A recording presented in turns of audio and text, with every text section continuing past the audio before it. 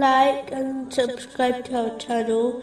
Leave your questions and feedback in the comments section. Enjoy the video. Continuing from the last podcast, which was discussing chapter 20, verse 90.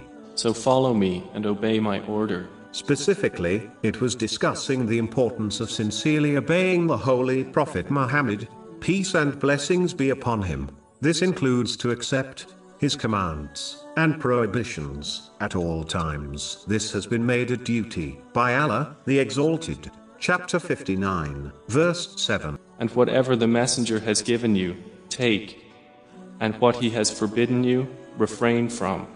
One must give priority to his traditions over the actions of anyone else, as all paths to Allah, the Exalted, are closed, except the path of the Holy Prophet Muhammad, peace and blessings be upon him. One must love all those who supported him during his life and after his passing, whether they are from his family or his companions. May Allah be pleased with them all. Supporting those who tread on his path and teach his traditions is a duty for those who desire to obey him.